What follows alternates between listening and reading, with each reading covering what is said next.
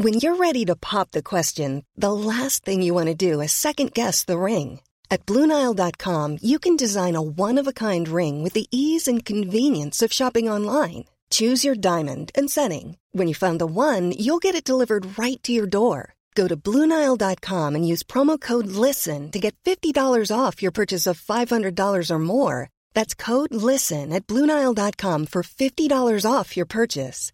BlueNile.com, code LISTEN. Ryan Reynolds here from Mint Mobile. With the price of just about everything going up during inflation, we thought we'd bring our prices down. So to help us, we brought in a reverse auctioneer, which is apparently a thing. Mint Mobile Unlimited Premium Wireless. How to get 30, 30, bit to get 30, bit to get 20, 20, 20, bit to get 20, 20, bit to get 15, 15, 15, 15, just $15 a month?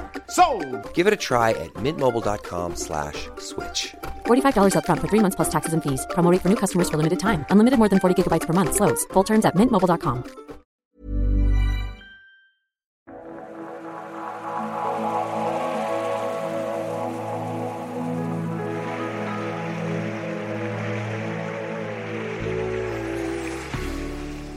Hello.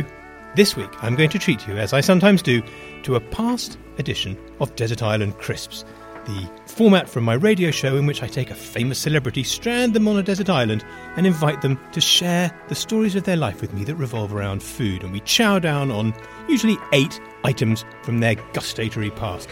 The one I've chosen to dig out for your delectation involves me and Sue Perkins, my screen wife, or one of my screen wives, with whom I never had a row and thus always worked harmoniously. We met towards the end of last year at my kitchen table in North London, fully socially distanced, and had a wonderful time.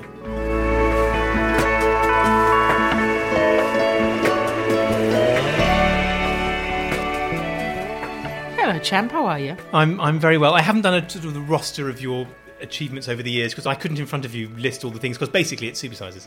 That's it. The career began and peaked and then ended with dressing up Fandango, which people still, I don't know, it sort of seems to be a high watermark, not of comedy or certainly content, but of just permissiveness in terms of alcohol. I think that's what people love, is that we just didn't care. No. At all. The clip that goes around is the cocktail trolley, the falling over, the mixing of the... I think we mixed a couple of the drinks in your mouth. Yes, and then you fired a soda siphon at me it's a very high pressurised siphon, and then I think we collapsed and a bottle of Cinzano goes. But I remember the build-up to that more than I remember filming the scene, which was the pair of us just pleading with the director at around about 1 o'clock, going, "What's in for this afternoon?" And he was sort of saying, "Oh, it's a cocktail thing," and both of us had been drunk the night before, going, "Please don't make us do it." And we were really grumpy about having to do it, but within 5 seconds, it was like... It was... reignited. Was it the Len Dayton or cocktail book or the Esquire cocktail book? So that was just... There's two things. There's the 70s cocktail scene. That one when I fall over the trolley. That's in The Good Life. So that's when I'm dressed as Margot Ledbetter. And so that was in a sort of spin-off thing that we did. So the Len Dayton Action Cookbook was when we did Supersizers the 70s. And that's the one where he writes that you should allow half a bottle of spirits per guest per half hour, increasing to a bottle after the first hour. And that's what we did, and we nearly died. By series 2, we were saying, we'd look at the thing, it would say 8 a.m. call time, 8:30, Giles and Sue mix cocktails. And we'd go, why don't you put the cocktail scene in the afternoon, eh? You make it the last thing, at least. But then, if it wasn't cocktails, then we're looking at sort of earlier periods in history, and it would be beer for breakfast. It'd be small beer for breakfast. So my memory of that is going to see a doctor on a Monday morning for some spurious sort of format point. And he'd say, yes, your liver function is great. And then sort of 10 minutes later, you'd be in a dungeon with a chef having a sort of very weird sort of beef tart with 16 pints. And everyone was super surprised at the end of the 10-day experiment that the liver was fatty and we weren't very well. Yeah. And I remember at the end of it that you came away from it with a couple of syndromes. I don't think it's to do with drinking, insofar as in some ways everything is, but... And they gave you gout at one point. Yeah. You had gout at the end of one of them. Sorry, that noise is one of the cats in the litter box, rustling about. Yes, I can just see him sort of, mid-coil. That'll mostly be a wee, I'm sure. Is it not? Not from what I'm Mr. seeing, but it's all good. I'll go and fling it out into the compost. So yeah, you had a syndrome and gout, and I had they diagnosed my brain lump. I mean, that was what was so weird. Now wait a minute. This is where I start wondering if we should go back to the beginning of your life and work through. But you said that. I mean, yes, they diagnosed your pituitary tumour, all benign, obviously. The subject of many a headline, albeit in vain, really, because it's very easily manageable. But yeah, I just remember going in. It was Victorian week. They did a hormone profile. I never had one before. Didn't need to. I was like 37 or something, and absolutely living what I now understand to be my best life, as age has withered me. And they just took me to one side and said, "Oh, by the way, you've got a brain tumour." It was like, I don't have time for that because I've got a cocktail sequence, so I'm just going to get on, just try and blank that. Yeah. Really so when strange. you fall over the cocktail trolley, it's not the booze; it's a tennis ball pushing on your hippocampus. Or... sort of pushing on my optic nerve. But that was all fine and sorted out, and I'm very sort of grateful for it in a weird way. But yeah, but it was, I don't know, it people like it because it was the golden age of just pushing what you can show on telly, and now we'd never get away with any of it. We just wouldn't. No, I think when I think back to the Roman one, I remember when we went to Rome and we walked around sort of the outside of the Colosseum dressed in our clothes, and we ate. Well, we didn't eat the mice, but they served us the mice and everything. But I spent a couple of days happily being a slave. Well, not happily, but I mean, it was like he would look at that now. I don't know if you'd necessarily make that, but that's what ancient Rome was. Yes, exactly. Built on the back of slaves, as every civilization was. Yes, I think probably now there would be numerous red flags. In fact, there'd be red flags all over it. But you're right. It was a really beautiful, fun bridging moment in life, where you get to do something different and new and experimental. And you're right, it sort of changed things up massively for both of us. And now I go to India and to sort of rural India where there's no sanitation, and you go to a 6-star hotel. I know that off camera you're staying in 6-star hotels. Yeah, you try and find one in Uttar Pradesh. I defy you. Well, look, we've leapt right to the end of not the end of your career. Go to the beginning, rewind. So look, fine. So that was me and Sue talking about the Supersizers, which is the series that we did in God. I mean, I know it was 2007 because that's the year my dad died, and that's how I measure these things. Oh no! Yeah, we started 10 days after my dad died with the Jacobean one. Yeah. So God. Anyway, that's not about me. It's about you. We had a great time. We did those two series. We did our Good Life mock-up, 2007, 2008, 2009. I think it came to an end with our Royal Wedding one, which displeased the BBC.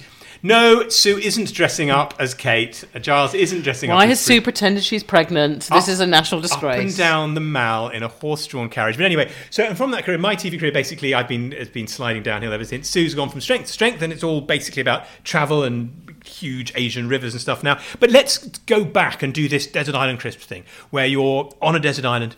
We're going to give you 8 things to eat. Yes. You've provided a list of 7, which is, I'm very abstemious of you. We'll come to an 8th one. Don't want to be greedy. Well, I'm definitely going to grab an 8th one out of you at some point. I have them. I have your things here. Now, we're going to try and tell the story of your life. Yeah.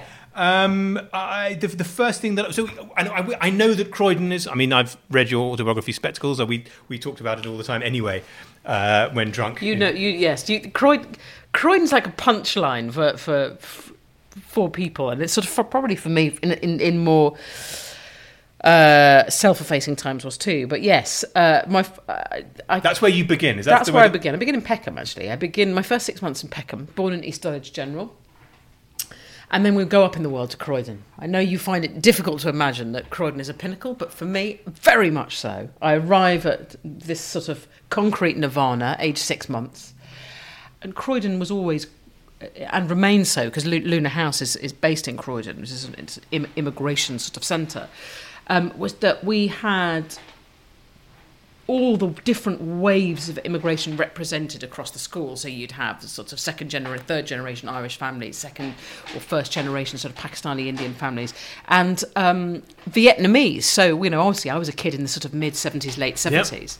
Yep. And I remember Kim, this Vietnamese kid, coming in who spoke no English, and we started eating Vietnamese food. She brought in Vietnamese food.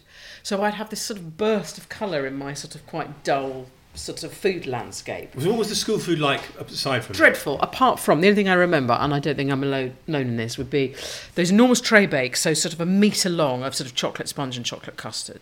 Chocolate custard never made with milk, so the sort of thin, watery texture, but was bangingly sweet and would give you a migraine. And I would just queue until the ends of the earth for that. That was my favourite. Maybe I'll put that in because we're owing one. Well, look, chocolate sponge with chocolate custard. That would be great because I mean the next thing looks like it comes a bit later. So let's say that's your first thing, the chocolate sponge. Unless you want to take Kim's Vietnamese food, which would make you be a bit more, cosmopolitan. But you've got some of that coming up later. Yeah, and I don't think I really knew it as Vietnamese food. I didn't even. Do you know what I mean? I didn't think of it in those terms. I just thought, God, this is something different from what was I eating at the time? A lot of mince and potatoes. So at home, my mum was a good, solid cook. And was it particularly good at kind of make do and mend and use everything up, and good, solid principles of home economy, due to there not being a lot of cash around. So I just think I'd never had spice before. I'd never had. But you're right. Let's not put that in there because we'll come to that. Let's go with a catering classic, a stalwart, a metre long, metre wide. Chocolate sponge, catering chocolate sponge. Exactly. My recollections of those is that they weren't really chocolate brown. They were sort of paler than that. Yeah. Very slightly mauve, or was not. Whatever petrochemical had been poured into it, it gave it a sort of. Yes, it wasn't deep cocoa, was it? It wasn't Lindt 70% or 85%. It was.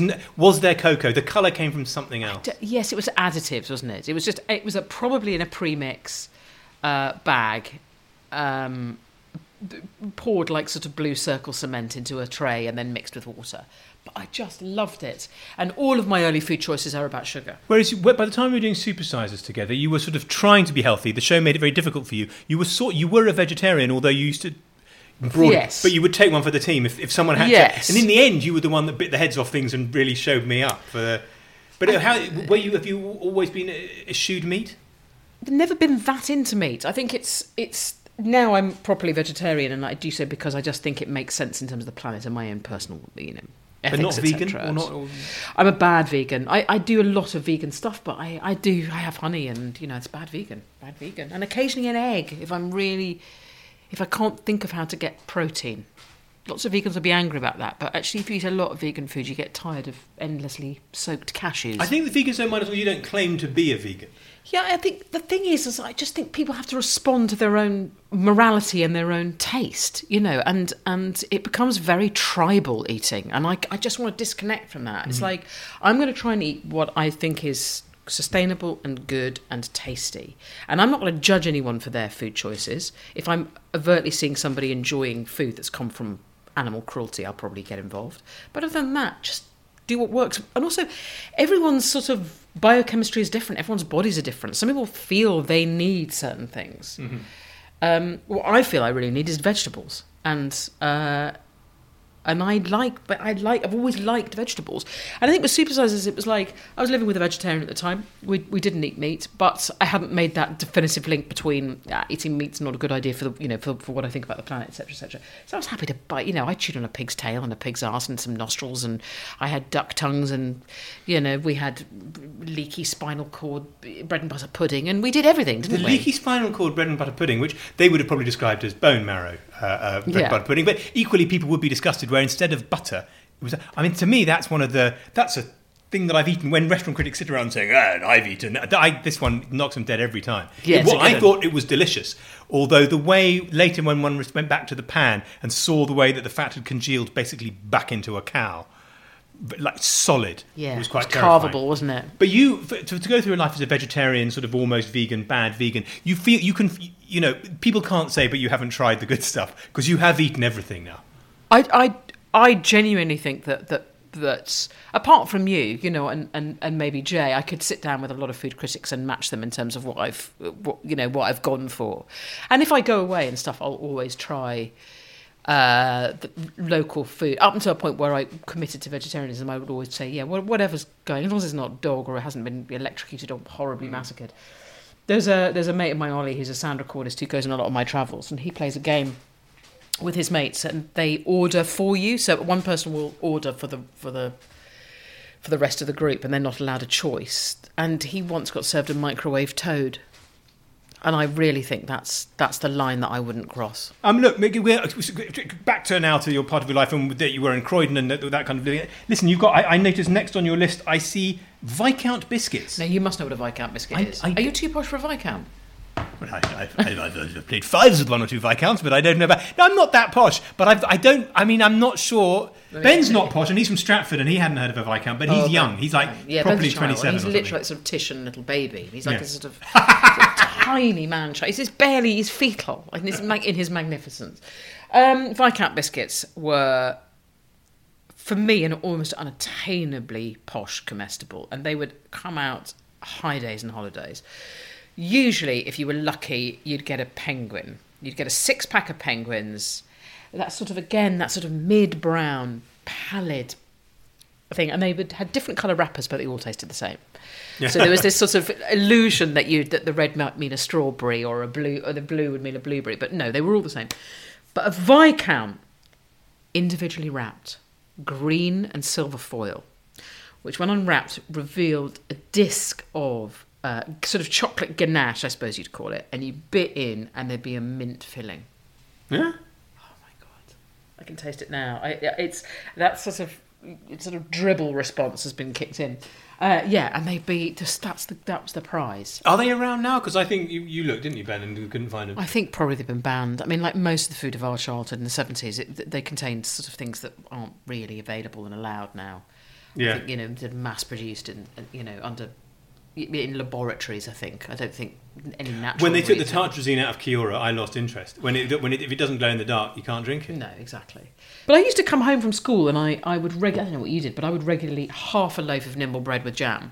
Nimble bread, which yes, I remember the nimble bread around, but that was low calorie bread or something, wasn't it? I don't know what it was, but you could basically take a loaf and crush it in one hand down to the size of a sort of almost pea. Mm-hmm. It was a bit of yeast and a lot of hot air. And crush it down to the size of a pea and then it would spring up again. Slowly, yes, sort of reform. I mean, it was awful. Well, look, we can eat some because the next thing on your list, which was the second but is now the third, now that we've taken as the first one the insipid chocolate roll and the Viscount biscuits, you've written white bread under the grill with sugar and cinnamon. And I've got some white bread, and then we could. You don't have to eat it, but it's always quite good when we sort of actually cook and have these things. Now you call it poor man's French toast. Yeah. The only other thing is, Kitty, literally, my daughter, had French toast this morning, and there's some egg left over. I could make French toast, but you don't really eat egg. No, I eat egg. I'm a bad vegan. I just don't eat a French toast as well. Yeah, why not? Rich man French toast. We can compare. So this is something that my mum did. So it is. On the grill, pappy white bread, grill it one side. So it's a mid golden. I'm not making toast then. No, you can grill. Oh yeah, you've got a grill. I don't even have a grill anymore. Grill the sugar and the cinnamon. So you do one side just normal grill, yeah. And then you flip it over. On the other side, you put a mix of a bit of brown sugar and cinnamon and a bit of butter. A bit of butter. Yeah. So what I would do is mix up a little bit of sugar and cinnamon, and then dot a bit of butter. Well, yeah, I had Claudia Winkelman criticising my buttering the other day. She's like, Marmite on toast. And she was like, no. She was furious because the toast was too toasted or had gone a bit cold. Oh, no, I like a good colour on toast. Yeah, just do whatever. Just do. So just dot it or spread it? A little bit, spread it, might as well. Spread a little bit. Not too much. Because you want the cinnamon and the sugar to be and then you want to melt the sugar. Okay. I'm going to put a bit of this on As a caveat, I need to say I haven't eaten this since I was about 10, so it could be absolutely disgusting. Quite slightly burnt it? That'd be all right. Is it okay? Is that the sort of... No, that's burnt, but let's go for it. Come on, let's just eat it. It's all good. Yeah, that's really burnt. Is it? Well, how would it not... What do you mean, how would it not be burnt? It would not be burnt if you hadn't burnt it. Oh, that hasn't worked, has it? But you know what? Sometimes you have to go back and you have to just face down the fact that the food you ate was just awful. Have a bit of that, a bit of the actual French toast with some cinnamon. Oh, just yeah. That might be better. This is what you were eating while I was eating. Yeah, that's good. That's better. You made it right. You made it right. But the next thing after the chocolate cake the Viscount biscuits, the white bread under the grilled children's bread. We come up to crumpets. Now, I've got some crumpets, so I mean... Let's get the crumpets on. Okay. Right, Marmite, no butter. When in your life are we talking about? I become quite... I don't know what this is. I recently got this, probably is no surprise, diagnosed with sort of suspected ADD. And for me... Open the crumpet packet. Oh, God, what's the learned helplessness that's come over you? Well, it's quite a tough packet. Oh, I'm not... Do you know what? Annoyingly. I was hoping I could open that in one go and... just stab at that. There you go. Who knew? That's some useful sound effects. They can use that for the archers and stuff. We've got a really good packet. Foley, yeah. Go on. So I'm going to put them in the toaster. Is that correct? Yeah, perfect. Quite a good colour on them. Don't insult me with a sort of pale crumpet. I've already insulted you with a dark cinnamon. You burnt my mother's favourite recipe. Just destroyed her her culinary reputation. Crumpets. I went through a phase as a student of eating crumpets, and I remember that being hangover food. Crumpets were hangover food, but also something that rooted me to childhood. So cheap, sugary, white, carby-based nonsense. But Cambridge was the place where I first tried an avocado. Right. Never had an avocado before I went to university. I'd never had a sun-dried tomato. I'd never had Chinese food.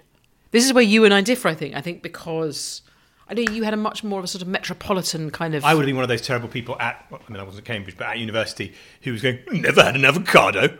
No, Perkins, you've never had an avocado. I mean, sort of thing. God, I'd have been horribly bullied by you and hated you. No, I'd have been fallen in love. Yeah, true.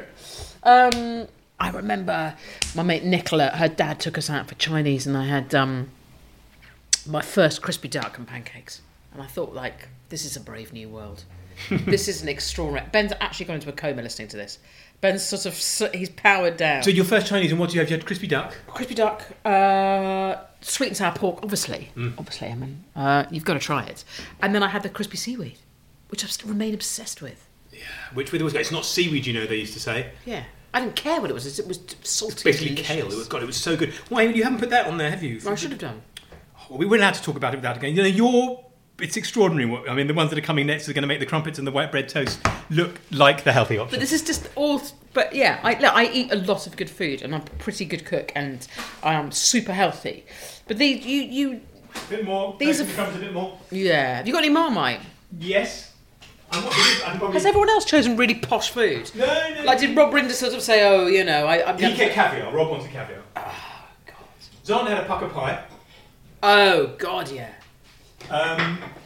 You want to just... No butter on mine. No, I'm taking Marmite. You have butter on yours. Okay. You're going to have just Marmite? Yeah. Okay. Go old school. Is that old school? Yeah, for me, yeah. I just like the Marmite. Marmite? Come on. Let me do the Marmite. Oh, lovely. I would probably have had jam. Surprised you haven't quenelled that Marmite. Hard to quenelle. You're going to have just Marmite on there, and do you need a knife this week? Yeah, I do love a crumpet. I bet you don't allow yourself crumpets these days. Your body being a temple. Not really. Body's a temple. Oh. She's a reassuring crunch. Crumpets are cheap. They connect you to home and family. And I was a student, and occasionally I'd go out and have these amazing meals, and I just go to a trattoria, or you go to even a pizza was I can't tell you how narrow and restrictive my food world was until I left home. That's not to say my mum wasn't a good cook, but it was just a very narrow bandwidth of sort of meals and cuisines, and I have experimented hugely, but I always come back to a crumpet. Always. When I'm sad, I have a crumpet. Really? So there is definitely... you are self-medicating with your food? Without question. If I feel low, I'll go and buy a pack of crumpets. And I am lucky I don't feel low that often. Otherwise I'd be even porkier than I am. But it's blissful. It's a blissful food stuff.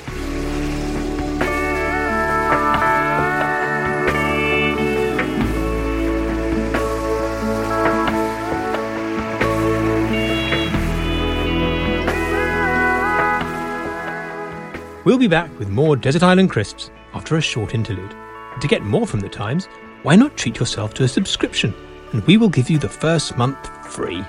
Just search thetimes.co.uk/Giles Coren Has No Idea.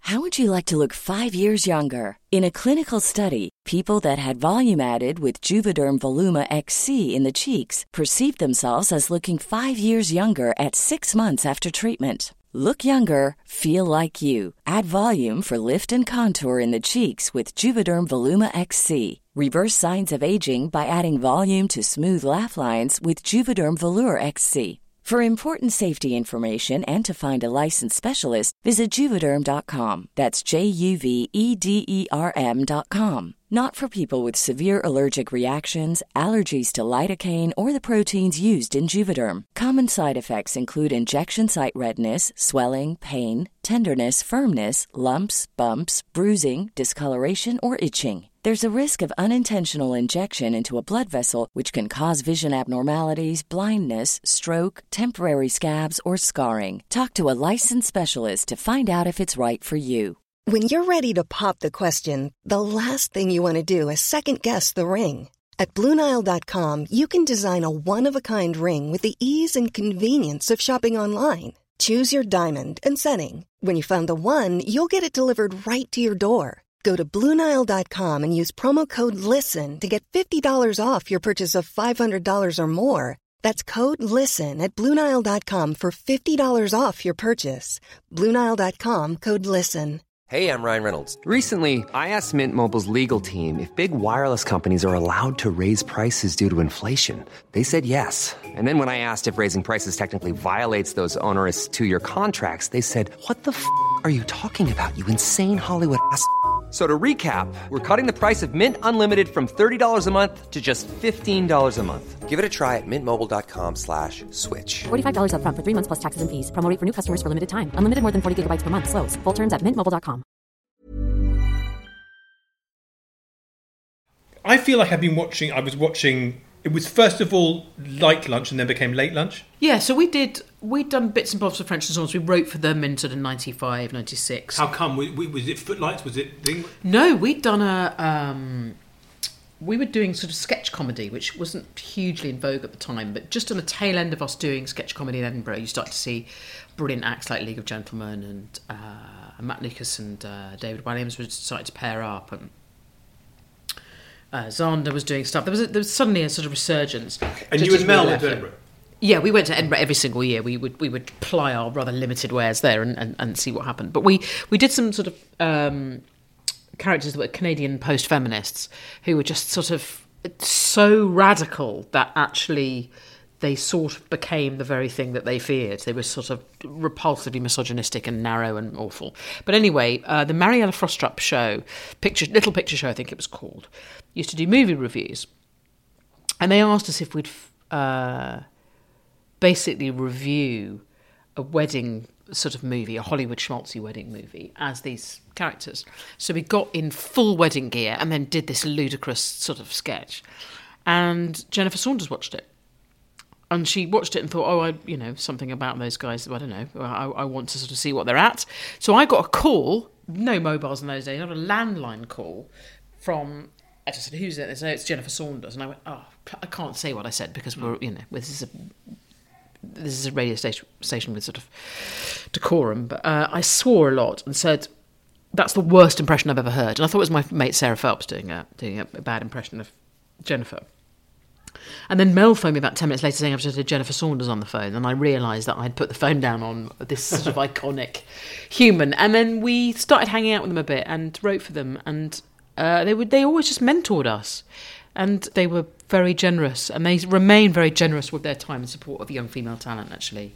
And I remember gigging, and Dawn would always turn up, or Jennifer would always turn up, and they would buy a ticket and sit in the back of the stalls and they'd come and see you afterwards and say well done, and they were just very important people in my emotional and career landscape. And let's very briefly look, while you mention it, and we've never talked about this, but when you talk about very supportive of young female comics, just in the papers today there's stuff about comedy clubs and expectations of women, how women ought to be treated in comedy clubs, and new regular things. It's a very masculine environment. The notion of toxic masculinity was not coined then. It was before all the panel shows and everything. There's lots of issues, aren't there? There's the panel shows and the male voices and the difficulty, and there's the sort of the Me Too stuff. Yeah, I mean, there's no question that culturally that needs to change. I think it is slowly, it has been slowly changing. When we were doing it, we were sort of insulated from all that, because we were, not only did we have each other, and there's this sort of inseparable bond, but sketch comedy was much more shambolic. There was less machismo, and it was just sort of,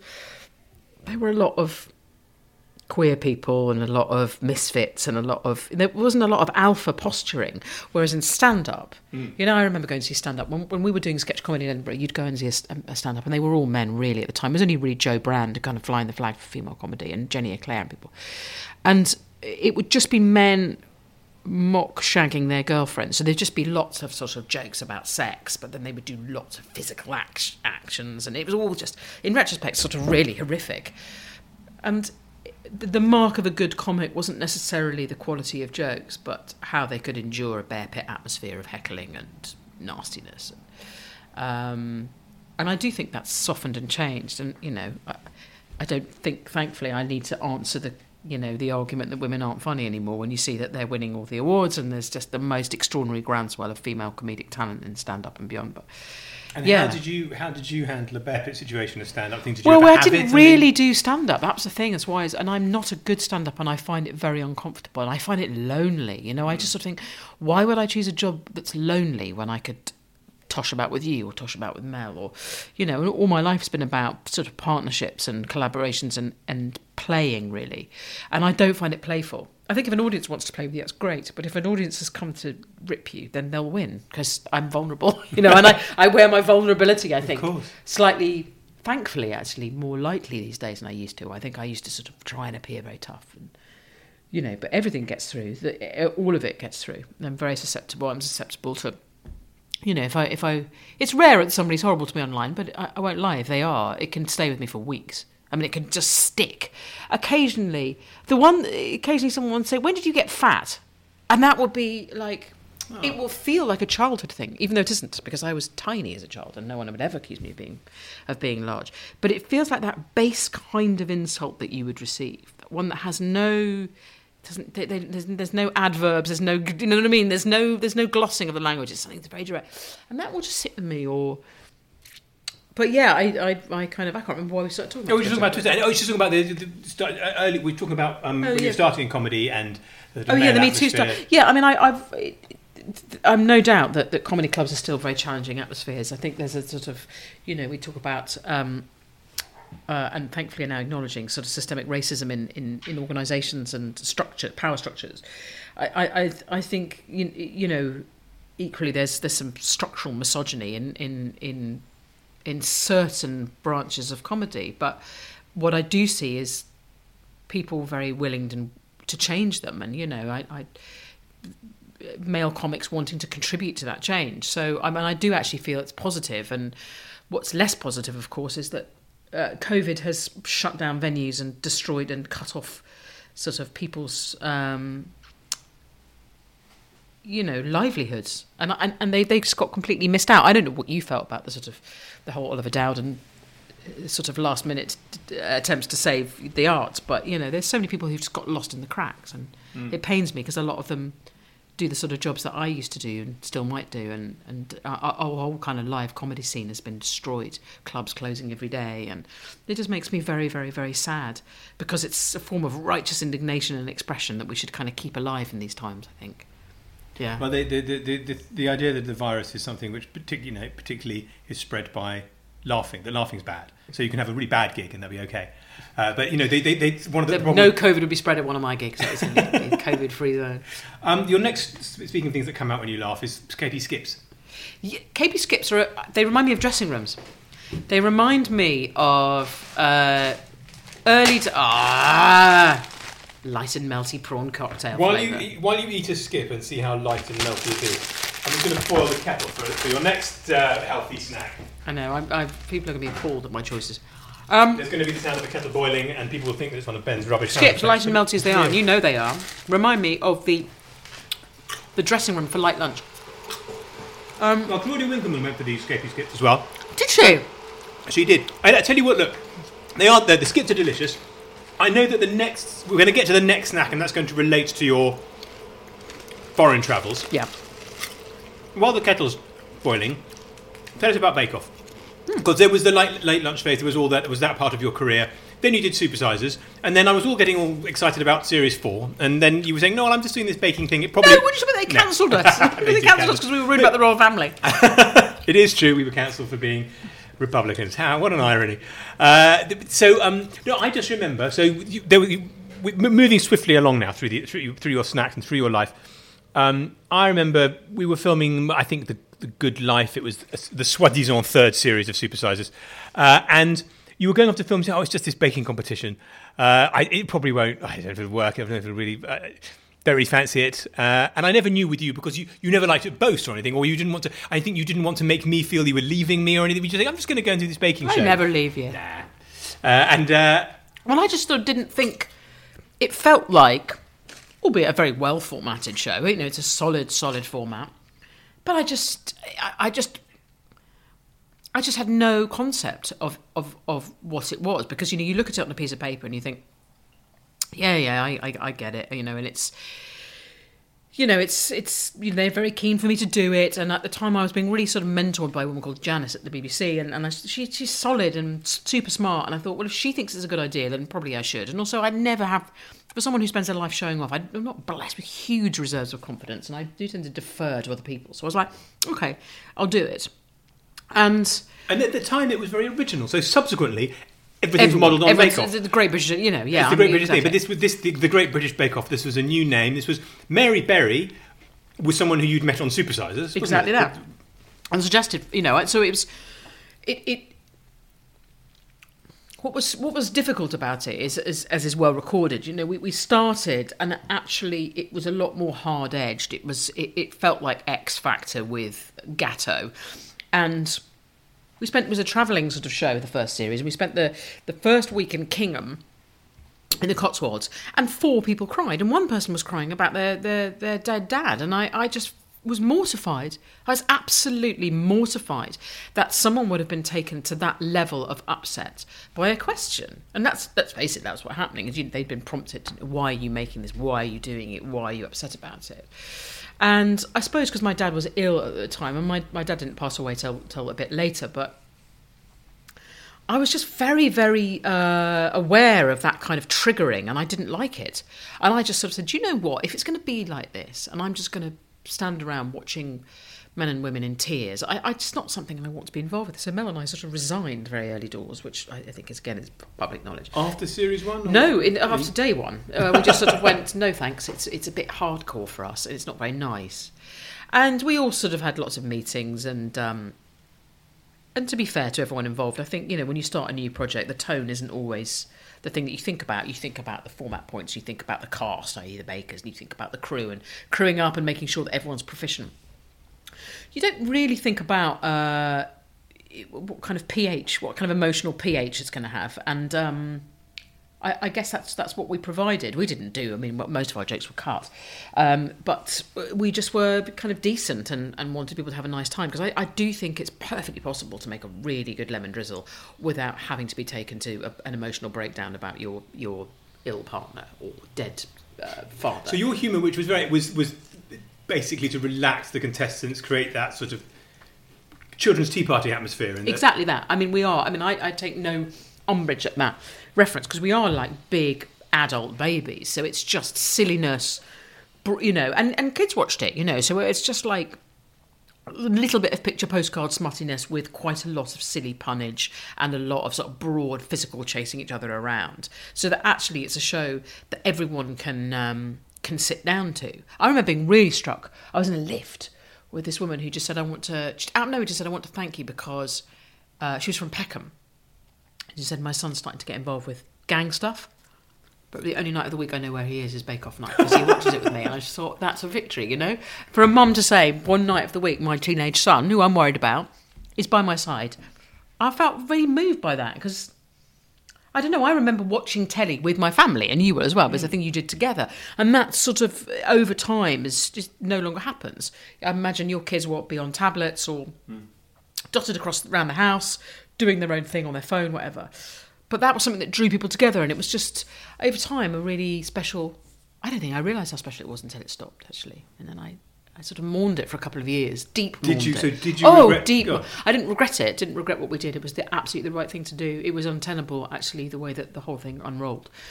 Particularly philosophical about it now. We left at the right time, and we had that. In many ways, I think, the peak experience, which was the Nadia thing, which was sort of 15 million people watching a sort of second-generation Bangladeshi Muslim overcome her... anxiety and her personal struggles and her almost a sort of ontological crisis about being a mum, but also wanting to be a self-made person, and a career person. We watched all those things come to fruition and be beloved. And she's an exceptional person. She really is. Exceptional woman and mother and career woman and foodie. And she just emanates light and goodness. And it felt special when she won. And Mary cried. And then when Mary cried, I cried. I can't bear to see Mary. I mean, when Mary cries, something genetically alters in me. And so I spent the whole of that final trying to announce who'd won, whilst sort of thinking I'm going to retch. I feel so like I'm going to explode into tears at any moment. It was just wonderful. It's very special. And yet it was such a huge part of your life.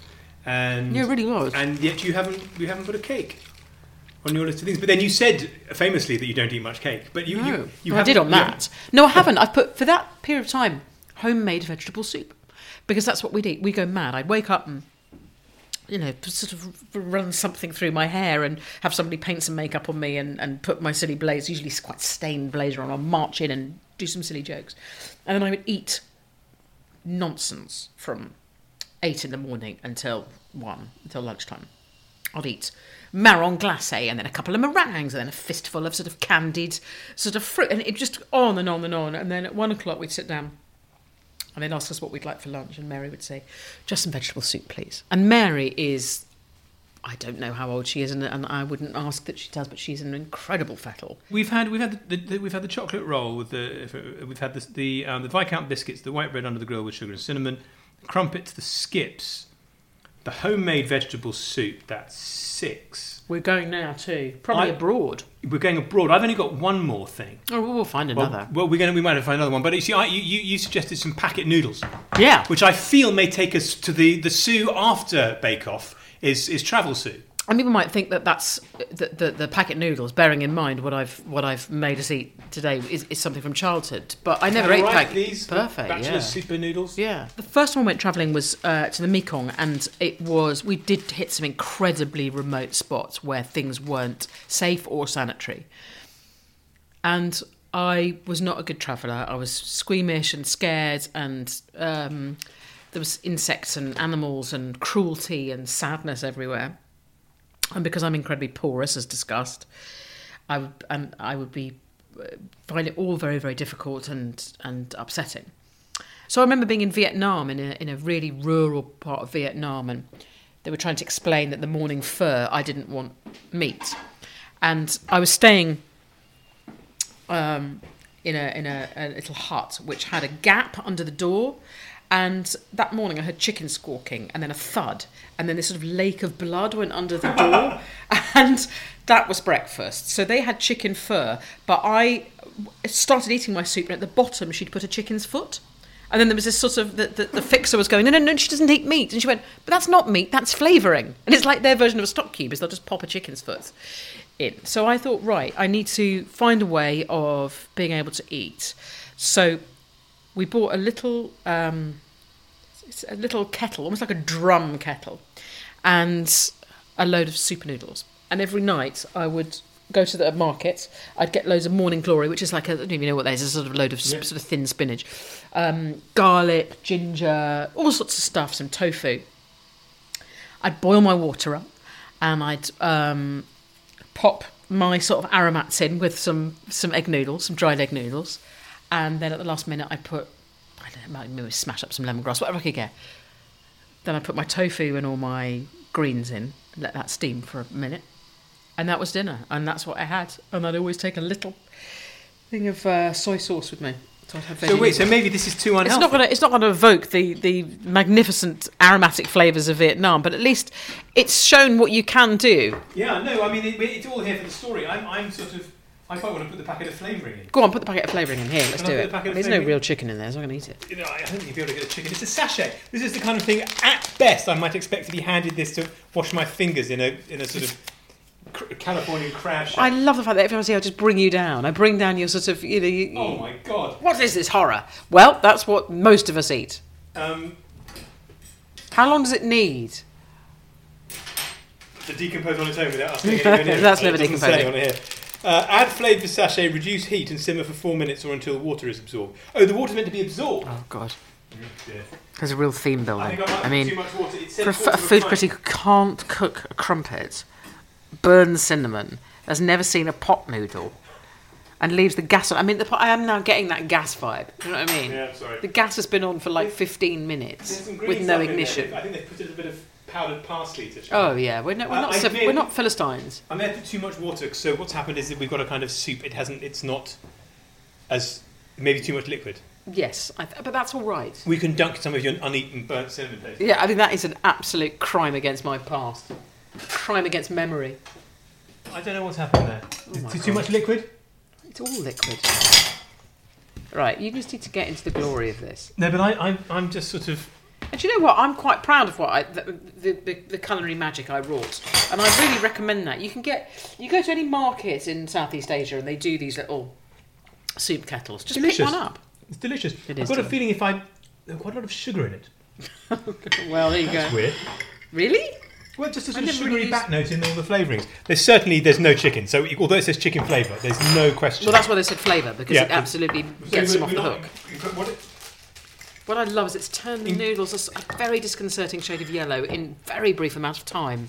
Water, wheat flour with added calcium, iron, niacin, thiamine, like in syrup. Palm oil, doing. No. Flavouring, onion, garlic, potassium chloride, yeast extract, maltodextrin, ground potassium turmeric. Potassium chloride a flavouring? No, it's a poison. Can I have a bit more potassium chloride on that, mate? If you wanted to make these from scratch, going around Sainsbury's asking the blokes where's the potassium chloride, yeast extract, maltodextrin, ground turmeric, I think the first identifiable food. Yes. And that'll be, to be fair, that's acid, malic acid, parsley, and black... Is that you burning your mouth on the... You've been laughing, you're saying acid. Yeah, it says acid. It's literally just acid. Acid, parsley, black pepper extract. So there is no chicken. The gastro reflux that I've just experienced. Can I just say there is no? So you're not busting out of your. No. I knew that I was still on very solid ground as a vegetarian eating this.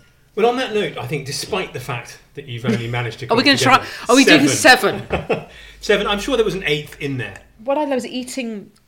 You go to a country and you think the food is about one thing and then you get something completely different. The best Japanese food I've ever had in my entire life, and I've eaten a lot of Japanese food, in Japan. In fact, the best Japanese food I ate was actually in Kyoto. The second was in Colombia. And it's fantastic Japanese chef that had met a Colombian girl and set up an amazing restaurant there. And I just sat in the middle of Bogota with Corona. So I was really wheezy while I was being told that it was altitude sickness and I wasn't to worry about anything. And had the most delicious truffled mushroom dumplings that you could ever imagine. And then the day after that, I lost my sense of taste as part of the virus. And it came back, for which I'm entirely grateful. But I just thought, if it hadn't, very glad it did, what a way to go out. If you had to choose one of these as your desert island, the only thing you could have on your desert island, you're looking at my burnt cinnamon toast, and I'm really hoping. My mother is just furious. All right. Crumpets, always crumpets. Because as I say, in moments of sadness, perfect little aerated rings of pure childhood memory and joy. Yeah. Well, they were delicious. They were the best thing probably about our meal. With a low bar that was set, a very low bar. And a very metaphorical use of the word meal. Sue Perkins, thank you very much for letting me share your Desert Island crisps. I'm sorry they were inedible.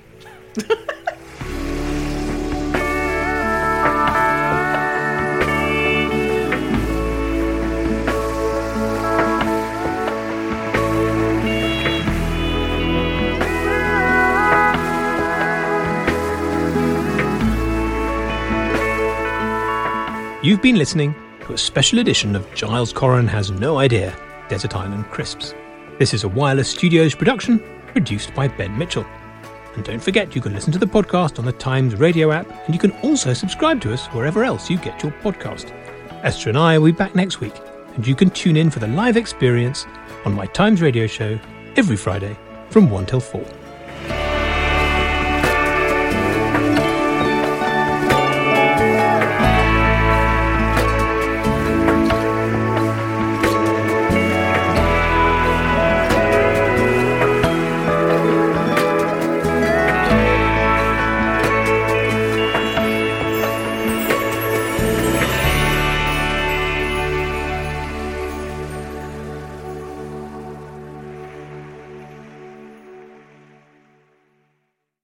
Past Imperfect with Rachel Sylvester and Alice Thompson, a weekly series of in-depth interviews with high-profile figures, examining how overcoming the challenges of their early lives shaped the people they've become. This week, award-winning actor, playwright and director Kwame Kwei-Armah describes his childhood growing up in the Southall riots, changing his name after tracing his ancestry back to Ghana, and becoming the artistic director of the Young Vic Theatre. I'm seeing what I would call postmodern blackness all around me in terms of art. People who are just creating because they need to create, not creating to comment. Just the art itself will do the work for them. Past Imperfect with Rachel Sylvester and Alice Thompson. Kwame Kwei-Armah, in his own words. Now available as a podcast. Listen on the Times Radio app or wherever you get your podcasts. Hey folks, I'm Mark Maron from the WTF Podcast, and this episode is brought to you by Kleenex Ultra Soft Tissues, your ally to help tackle your allergy symptoms this season. I love the change of seasons, but nobody loves pollen and all those other things floating in the air that make you sneeze during this nice weather. Kleenex Ultra Soft Tissues are hypoallergenic and allergist approved, so fight back against watery eyes and runny noses without worrying about irritating your skin. For this allergy season, grab Kleenex and face allergies head on.